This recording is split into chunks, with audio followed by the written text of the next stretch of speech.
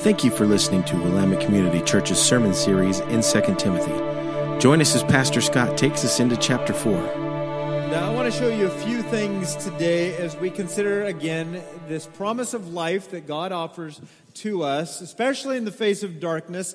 This man is writing this in jail. His life is coming to an end, and yet it's an upbeat letter written to a son in the faith, an apprentice, but it's really written to us. And so we're going to look at this today. Before we do that, I do want to say again, thank you for those of you who helped with Serve Inc. yesterday. There were projects in Jefferson, there were projects at Timber Ridge School here in Albany, and the new Love Inc. office here in town. Here's just a few of us that were working. And I know I asked some of you, why aren't you wearing this shirt today? And you said, well, it stinks. I was working hard yesterday. Well, mine doesn't stink. I did work hard, really. But when I got there, they gave me this shirt. And before long, they said, you're one of the bossy types, aren't you? We want to give you a red shirt. So I saw, Mike, that you're wearing a red shirt too, okay? But my red shirt stinks a little bit. And so anyway, I got to be one of these bossy people and help people. And it's funny because I think they do that because I'm a pastor and some people may know me or something. But when it comes to doing like painting and yard work, I don't know much, right? And so anyway, most of the people from our church were following me, which is nice because they know that I don't know much. But there were a couple people that said, hey, Mr. Red Shirt, would you help me? And this one kid comes up to me and says, I don't know how to get the paint out of this big bucket into my little cup so I can paint. And I'm thinking, he doesn't know me because I'm not sure how to do this either. I said, well, I just acted like I knew what I was doing. I said, I think we just take this cap off of this big bucket. And when I bend over and take this cap off, it's as if this thing was a soda bottle that had been shaken up for quite a while. And I open this thing and then just paint all over me. I've got a game-worn shirt now with paint all over it. I had it on my face. And anyway, I think he understood at this point, this guy probably doesn't know. I don't know how he got a red shirt. But anyway, I didn't wear my red shirt. But we had a good time. I just want to say thank you for all of those who helped. And for some of you, some people have even come up to me today and said, I signed up and I didn't show up or I forgot. And I want you to know we ordered shirts for you. So next Sunday, we're going to have a work party at my house. And no, we're not going to do that. But anyway, it was a great turnout. Churches in our community getting together and saying, let's bless our community. And it was a good work day. All right. Well, anyway, let's get back to this. Today we're going to look at some final thoughts as the end draws near. And this is really Paul's final thoughts as his life comes to an end. This is the last recorded letter we have from the Apostle Paul. And the end is drawing near for his life. He understands that. The end is drawing near to this letter. And as we see this today, and as he's writing to Timothy, we're also going to see that this letter is very much, again, for ourselves. Certainly it was for a young son in the faith, a young apprentice. He was passing off a baton, saying, I know that my end is near. We know that Paul then is killed for his faith in Jesus sometime after this letter is finished. But this letter not only goes to Timothy, this letter is for us, and we will see that today. I'm going to call this Final Thoughts as the End Draws Near, Part 2, if you're taking notes, because I said that last week when we looked at the first part of chapter 4. So let me do a super fast review of the first part of chapter 4 that we talked about last week. And I'm going to ask you to read with me, follow along as I read verses 1 and 2 of chapter 4. You got your Bible there?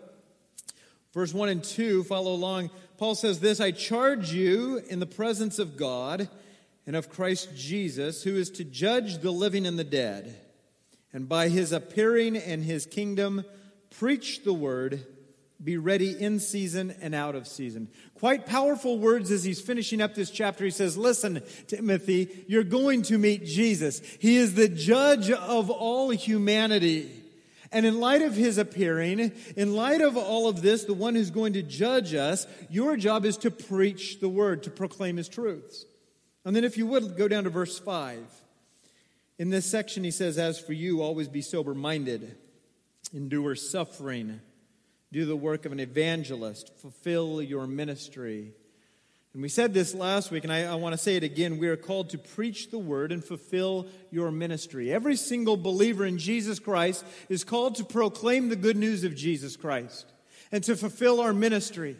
This isn't just for somebody who's on a stage on a Sunday morning, but if you are a believer in Jesus Christ and His Spirit lives in you, your job is to proclaim Jesus, to always be prepared to give an answer to anyone who asks you for the hope that you have. How can you handle this situation? How are you dealing with this? And we're all called to say, listen, I'm a mess, really. But Jesus has saved me. Jesus has changed me. It's in Him that I place my faith. And every one of us are called to proclaim this good news of Jesus and to fulfill our ministry. Some of us sometimes think, well, the ones who minister are the ones who have their names on the back of the worship program at church, or the ones who work full-time for some ministry. But listen, if you are a follower of Jesus Christ, you are a minister of Jesus Christ. So your home is to be a place of ministry. Your neighborhood is to be a place of ministry. You are called to minister wherever you go and work and live. It's not just when we serve our community and paint a school and pick weeds for them, but it is to happen all of the time. And Paul says, fulfill your ministry, all of us. Man, I could preach last week's message again. I'm having so much fun with that. Anyway, verse 8. We'll finish with what I said last week. In verse 8, then, he also said this. Paul says, there's laid up for me the crown of righteousness, which the Lord, the righteous judge, will award to me on that day, and not only to me, but also to all who have loved or longed for His appearing. And I love this because what Paul is saying is this, that there is a glorious future to be embraced. Every believer in Jesus Christ, you've got to know this, there is a glorious future to be embraced. Sometimes when you get discouraged, maybe it's watching the news, and I watched some of that this week. It's like, okay, there's going to be a demonstration, or there's going to be a march, and before long, police officers are being shot, and I'm like, wait a second, this is ugly. And then whether it's in my own home or my workplace or whatever, when we see ugly things, it's like, wait a second, life is just miserable, right? And it's in times like that especially that we're to remember that there is a glorious future that is to be embraced. You're to hold on to this right now. That if you're a follower in Jesus Christ, there's a glorious future to be embraced. And so Paul is concluding very powerfully. He's given a charge to Timothy. He's given a charge to us. And then as he finishes, and we'll see this today, he finishes with a very personalized conclusion. Very personal to Paul, very personal to Timothy, but you and I are going to see that there's application in here for us that is very personalized. So if you would, follow along as I read some of these verses, starting at verse 9. Paul says this to Timothy, do your best to come to me soon. For Demas, in love with this present world, has deserted me and gone to Thessalonica. Paul's saying, I'm stuck in this jail. Demas, he left. Crescens has gone to Galatia. Titus to Dalmatia. Those probably were on missions. That's a good thing. Luke alone is with me. Get Mark and bring him with you, for he is very useful to me for ministry. Tychicus I have sent to Ephesus. When you come, bring the cloak that I left with Carpus in Troas, also the books, and above all the parchments. Verse 14, Alexander the coppersmith did me great harm. The Lord will repay him according to his deeds. Beware of him yourself, for he strongly opposed our message. I want to stop right there right now. And as you look at that, you might think, man, those names really don't mean anything to me. They did to Paul, and they did to Timothy. And when I look at that and understand that Paul, he's saying, I'm finishing this letter. This may be the last communication I have with you, Timothy. I don't even know if I'll ever see you again. As he finishes this, he starts talking about people he knew, people Timothy knew. And one of the final thoughts that Paul is expressing as I read this letter, it's this, that relationships are central to our life. If you're taking notes, I'd like you to write this down and consider this today, that relationships are central to our life.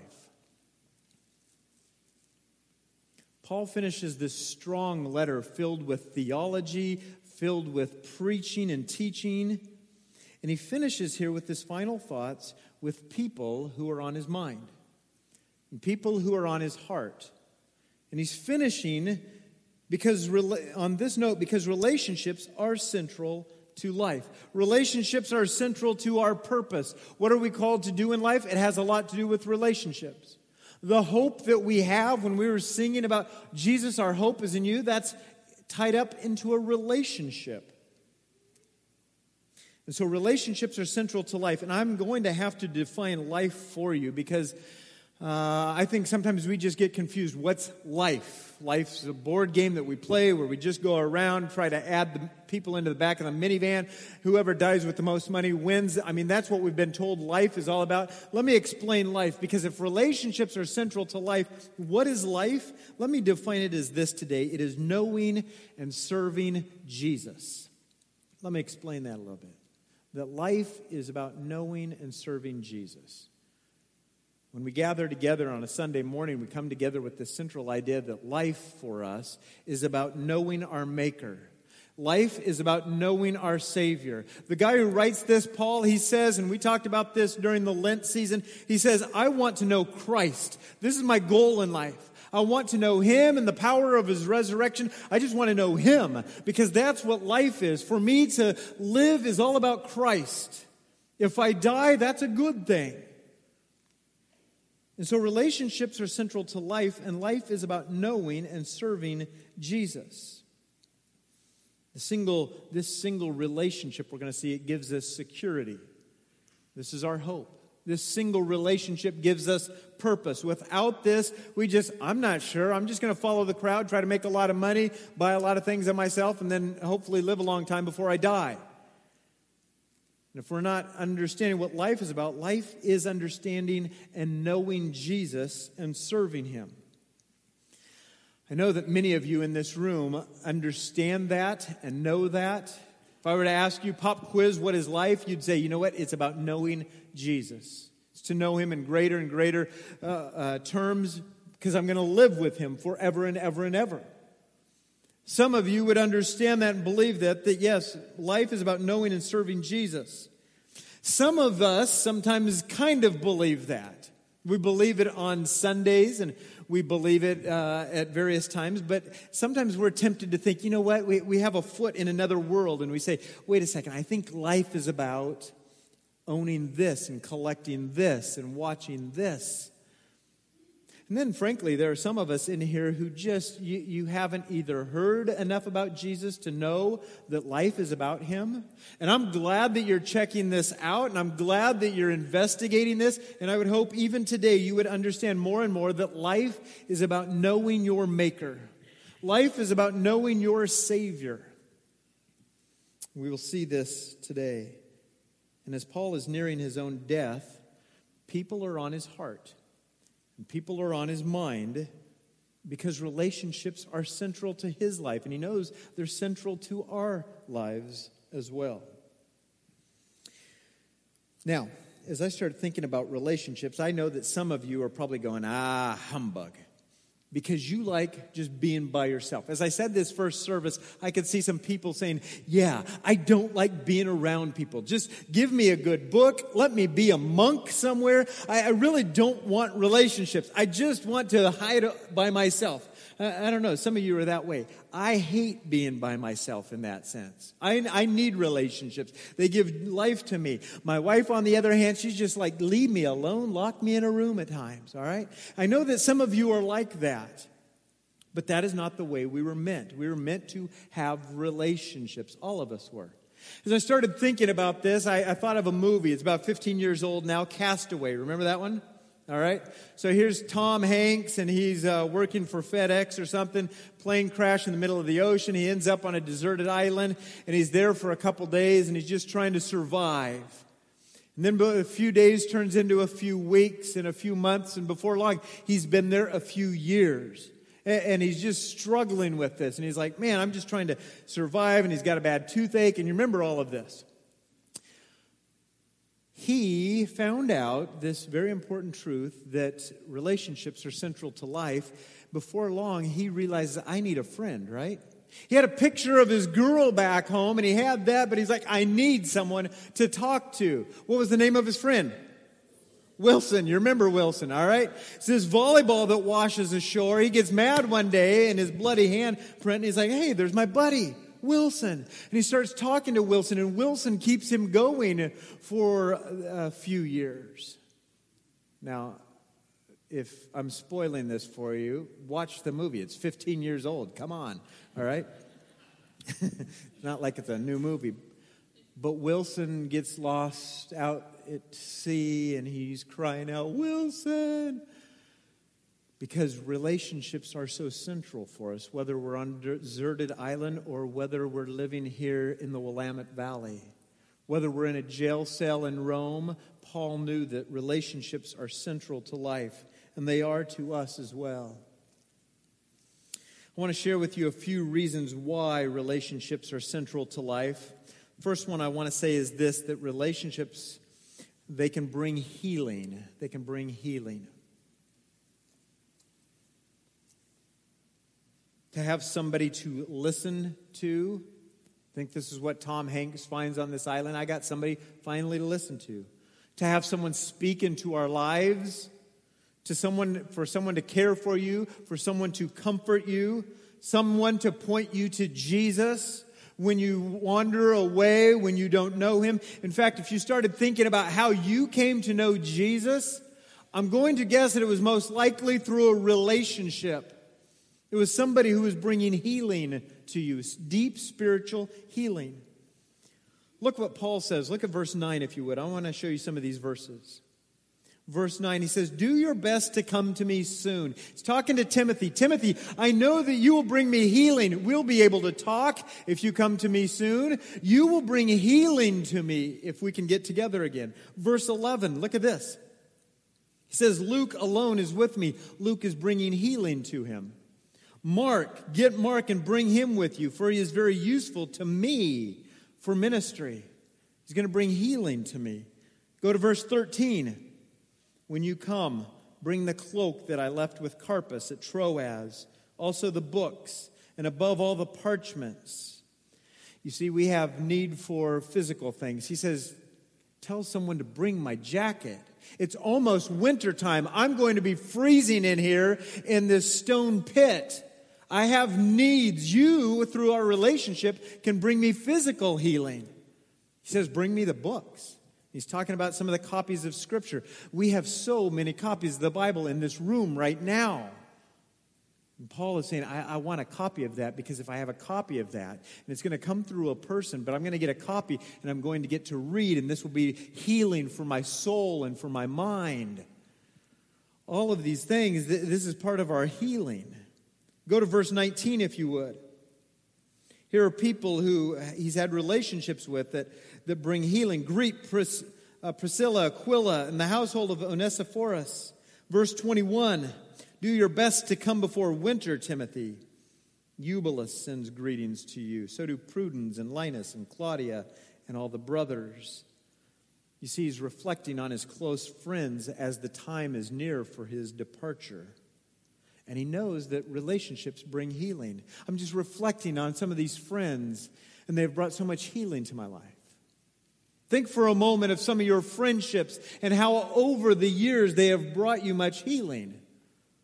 Somebody leading you to the Lord, somebody pulling you back, somebody encouraging you at the right time. Hopefully you've been that to many others as well. This is part of our purpose, is that we are to have relationships with one another, not only Christians, but with people who have yet to believe in Jesus, that we could bring healing in their lives.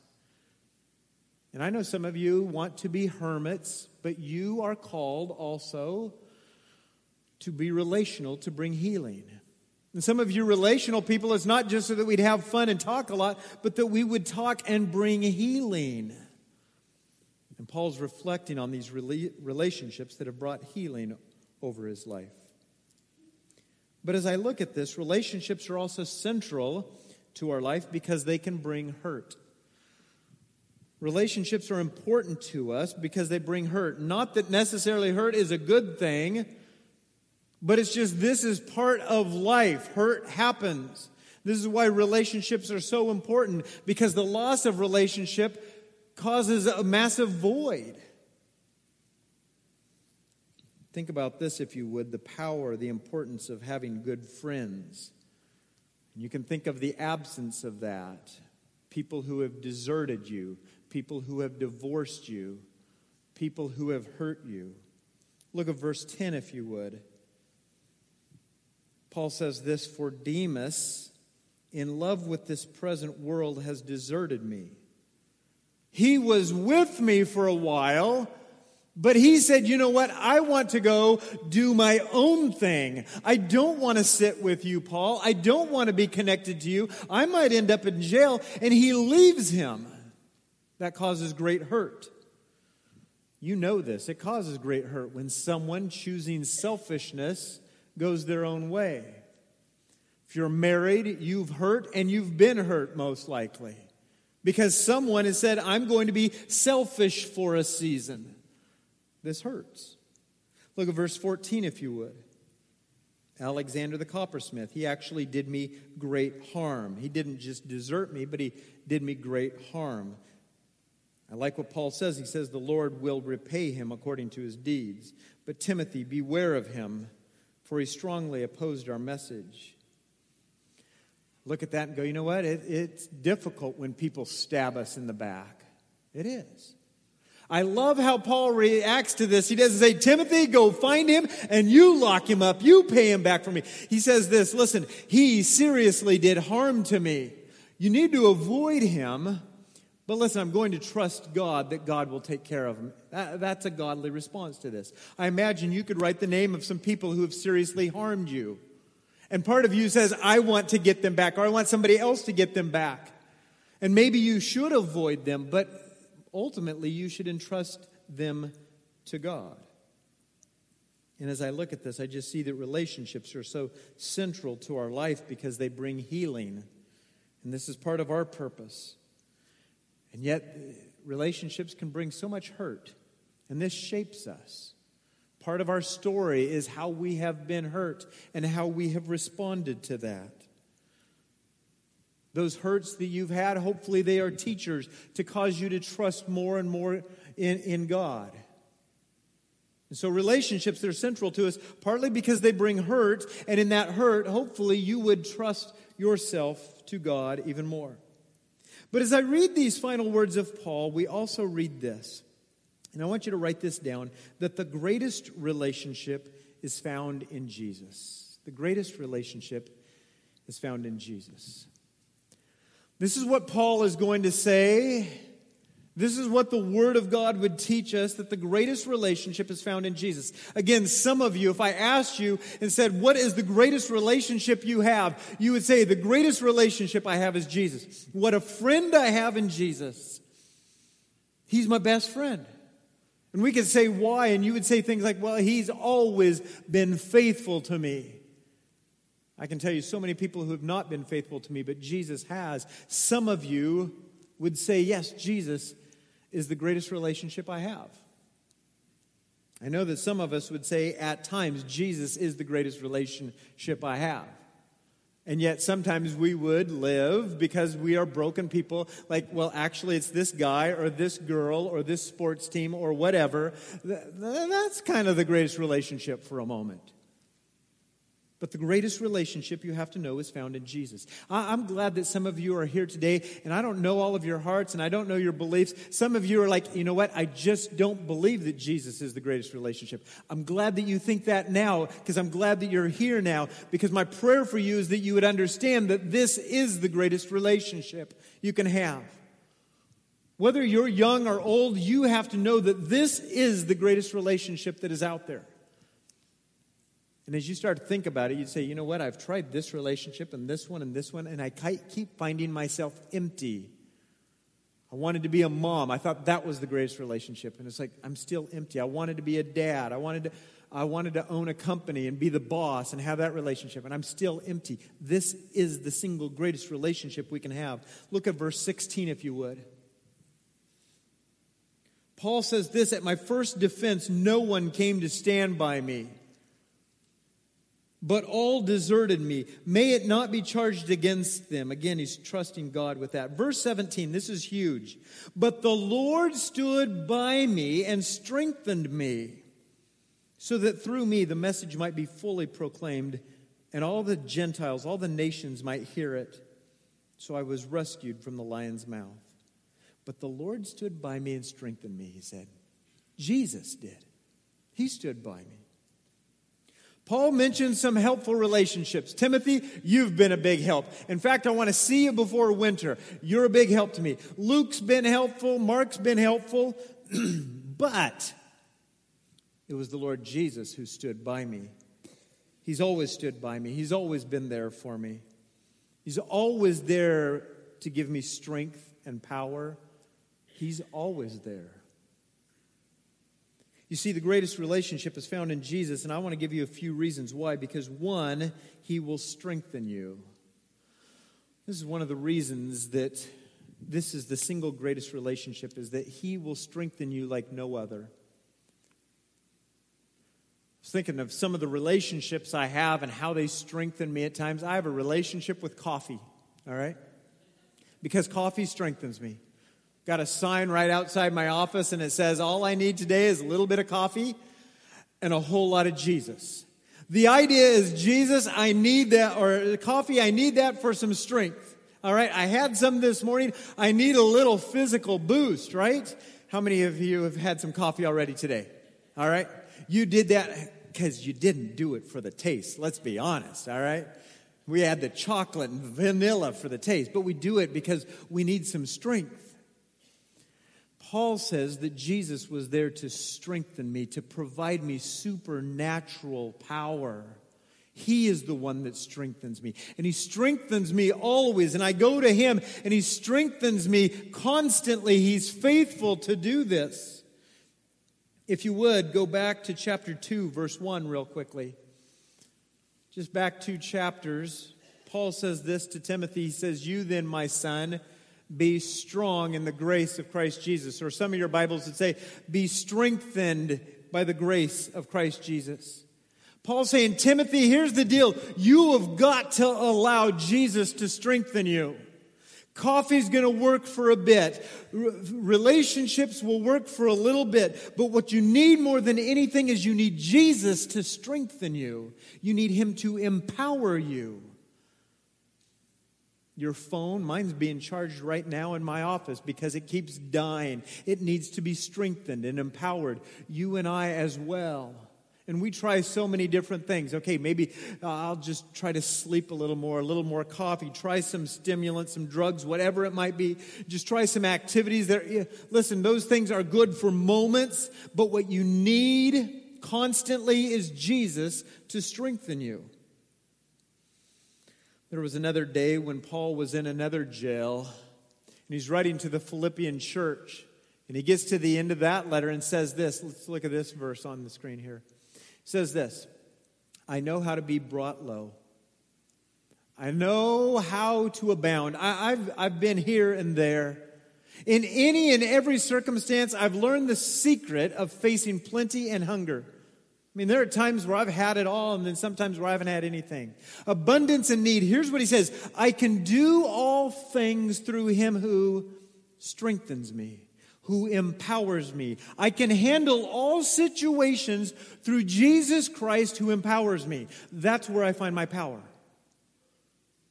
You see, some of you go through sicknesses, go through loved ones. I'll tell you, just in the last few days, I've heard of people who have died of cancer. I've heard of people who have had heart attacks. And it just weighs on us. How do we handle these things? It's not just coffee.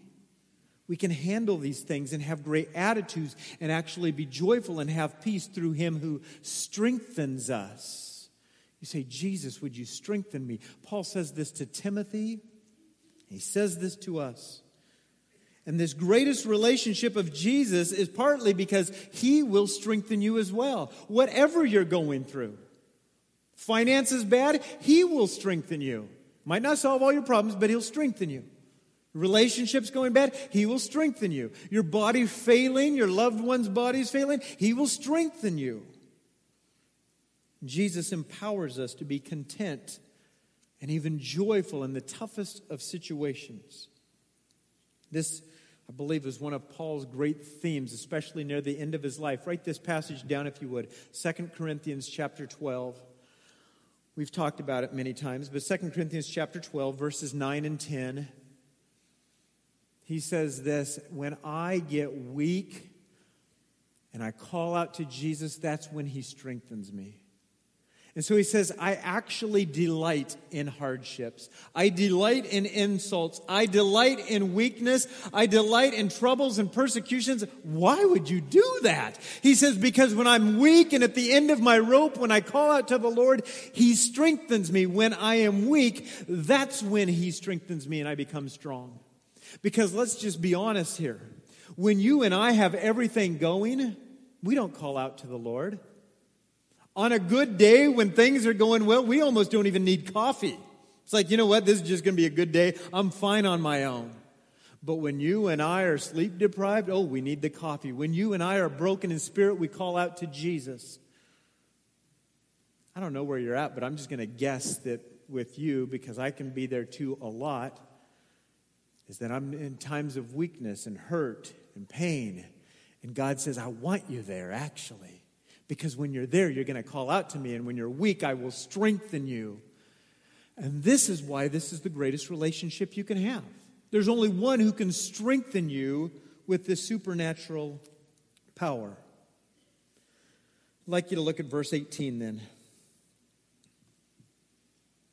Verse 18, Paul says this, the Lord will rescue me from every evil deed and bring me safely into his heavenly kingdom.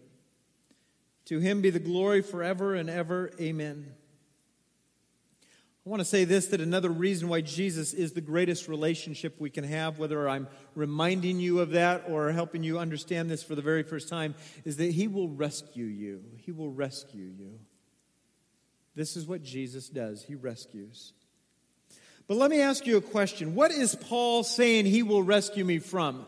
When Paul says the Lord will rescue me from every evil deed, is he thinking, you know what, I'm getting out of this prison, I can't wait? Is he saying, you know what, I'm not going to die? Well, this guy had been beat so many times for his faith. When he's saying the Lord will rescue me, what's he talking about? Is he just talking about that jail cell right then and there? I don't think so. He says this, the Lord will rescue me and bring me safely into his heavenly kingdom. You see, Paul knew that Jesus would rescue this body from eternal death. He's like, this tent, this outer shell, it's actually going to die. But he's going to rescue the true me, the soul of me. He's going to rescue me from eternal death. He's going to bring me into God's eternal kingdom. Sometimes you and I, when we get in trouble, we say, God, rescue me right now. I've done that many times. God, help me, get me out of this. And sometimes he goes, nope. I will rescue you for all time, but I may not rescue you out of this. Because actually, if you're crying out to me, that's kind of where I want you, and then I can strengthen you. But I will bring you the ultimate rescue at the proper time. Reminded me of a story. I went to Disneyland. I think my son was 5 at the time. And at the end of the day, we finally had enough guts to do the Matterhorn. He had never done this before. I had. It scared me to death. But I finally maybe tricked him to thinking it was just a little ride through a mountain. All right? So he's 5 years old. He was a little scared of this stuff. We get in. We're there, and I got my arms around him, and we start going into this tunnel in the mountain, and it's pitch black. And all of a sudden, I said, I'm sorry, son, because I realized it was going to scare him to death. And all of a sudden, we started going up, and I was apologizing. I'm sorry. And I even said, God, would you just take us out? That was a bad decision. I'm sorry. Just take us out of here. He didn't. All right? We stayed in the little toboggan thing for the whole ride. And we were both crying out to Jesus and everything. Help us. Adam got his payback about 10 years later when he said, Dad, we're going on Space Mountain. That's far worse. I was crying out to Jesus the whole time. But God doesn't always rescue us from the immediate thing. You're saying, God, rescue me from this right now. Rescue me from cancer. And he says, I might not.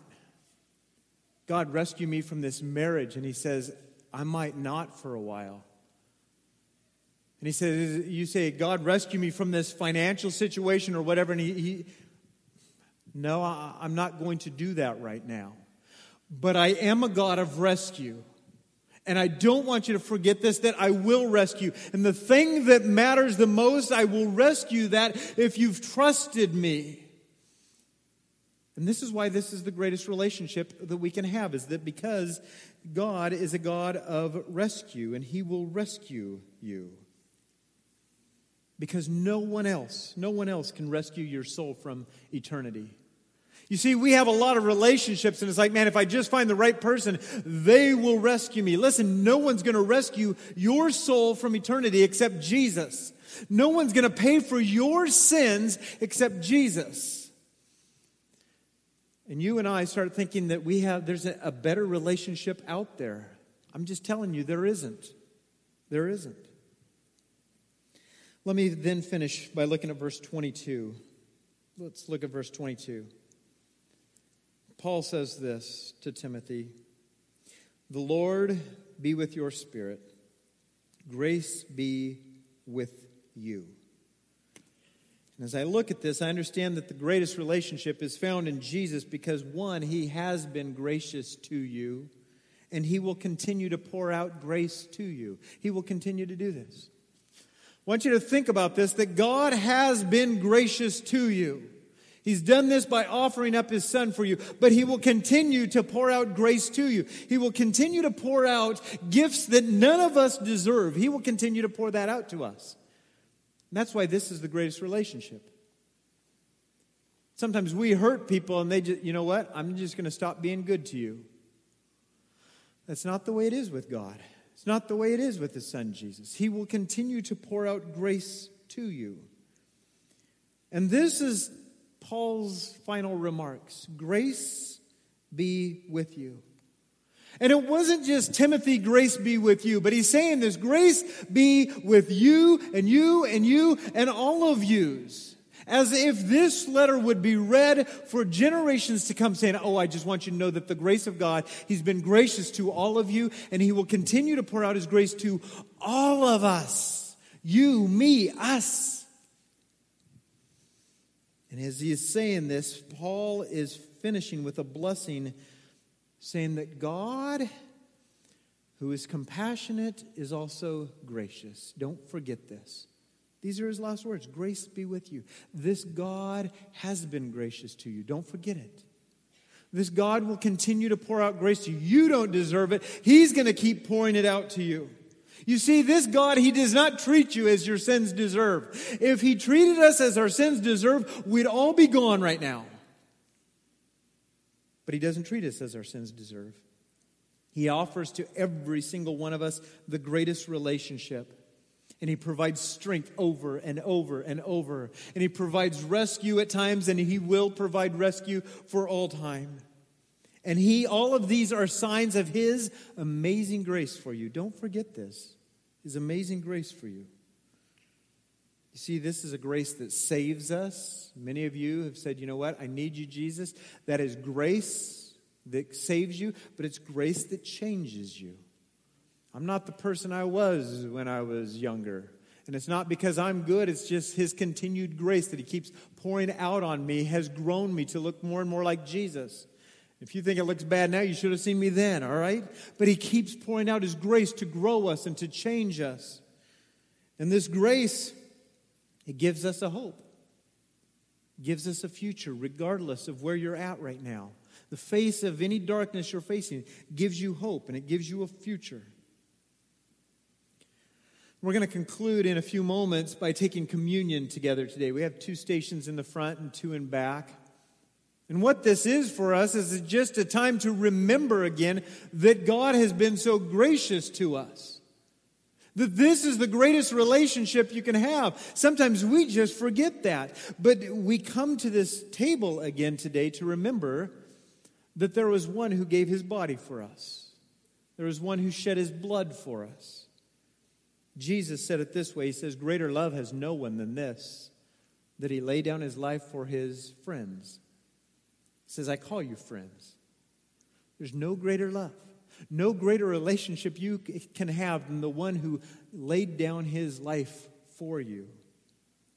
And so as we eat, if you're a believer in Jesus, I invite you to come up to one of these 4 stations, grab a piece of bread. We're going to eat it and remember Jesus and the grace he poured out on us. We're going to drink a cup of juice to remember that he shed his blood for us for the forgiveness of our sins. So we call this communion. Some places call this the Lord's Supper. Some traditions have called it the Eucharist. I like this word Eucharist. The center of this word Eucharist, it's really where we get the word grace. Grace. This is what this is. It's a gift from God that none of us deserved. Gift of God. Grace, let me show you one more passage. I want you to write this down. I want you to memorize this. I want you this to be in your heart and in your mind. Paul wrote this and he says, you know the grace of our Lord Jesus. And in case you don't, let me explain it some more. But he says, here's the grace of our Lord Jesus, that though he was rich, he had it all. Yet for your sake he became poor, so that you through his poverty could be rich. He's not talking about bank accounts. He's not talking about money that you would have in your wallet. He's talking about spiritual blessings. The one who had it all, who was with the Father, he gave it up. He walked this earth like us. He paid for our sins. He was very much broken in that sense. Poverty, he gave it all up. So us who were down here could have that we could have relationship, be the sons and daughters of the Most High God. That's a gift. That's grace. And today as you eat and drink, I want you to remember this grace. I want you to give thanks for this grace. You're not eating and drinking this because you got it figured out. It's because God has been so good to you and to me. As we reflect in just a moment and the worship team plays a song for us, I want you to thank God. I want you to thank God for this relationship. He has brought much healing to your life, and he will continue to do that. He will strengthen you. He'll continue to do that. And as you do this, I want you to even ask God for help in relationships. Relationships are so central. This table just represents a relationship. But maybe you need to ask God and say, God, I got a lot of hurt still. Would you help me to just trust it to you? Maybe you even need to confess, God, I have been hurtful. He'll put that on your heart. Confess. You talk to God during this time. But ultimately, we are going to give thanks to a God who's been gracious to you, and he always will. He will keep pouring out grace. He says, I'm not treating you as your sins deserve. I treated my son as your sins deserved, but that's not how I'm treating you. And when you and I turn to Jesus, whether this is for the first time today or if you have done this a long time ago, this gives us security. I come to this table with you and I'm just like, God, I don't deserve this. But I know that because of Jesus, I'm your son. And that will never change. That gives me security. That gives me hope. And I'll tell you, it gives me a purpose. My purpose then is to go out and show that love, to show that light to others. And so as we continually turn to him, and this is just another opportunity today to do that, may you sense God saying to you, this relationship gives you much security. This relationship gives you much hope. This relationship gives you much purpose in life. And so in your good times and in your tough times, and they're going to come today and this week and in the coming days, in light of any darkness you face, may you find your greatest purpose. And may you find your greatest relationship in Jesus Christ through his promise of life. This is what this is about, that you would find a great purpose in Jesus, that you would find this great relationship in Jesus. This is my prayer for us. Would you bow your head and reflect for a moment with me?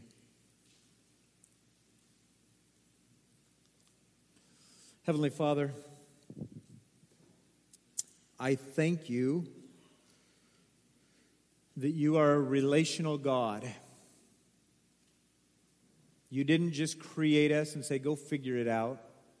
Try to be good. You knew we couldn't. And you had a rescue plan for us, the giving of your Son. God, as we read this last letter from Paul, we just realize that relationships are so central. And Jesus, you are the greatest relationship we can have. And I know that many in this room know that. We just struggle to embrace that. And God, I got to think there are people in this room who have just not bought into that yet. God, would you show them that this is the single greatest relationship that anyone could have, that they could have? God, today, would you even cause people to say, Jesus, I need you today?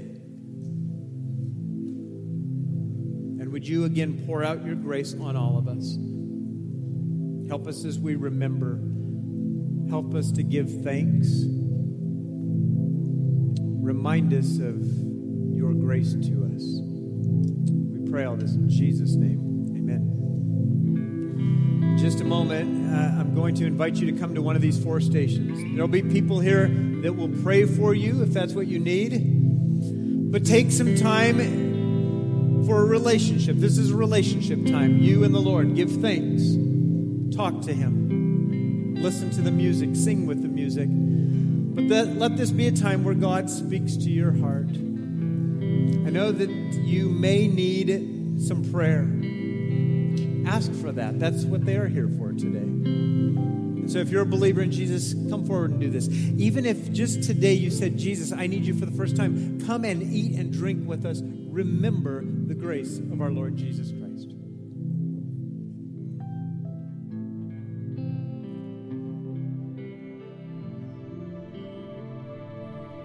Thank you for listening to Willamette Community Church's sermon series in 2 Timothy. Join us again next week as we continue our study.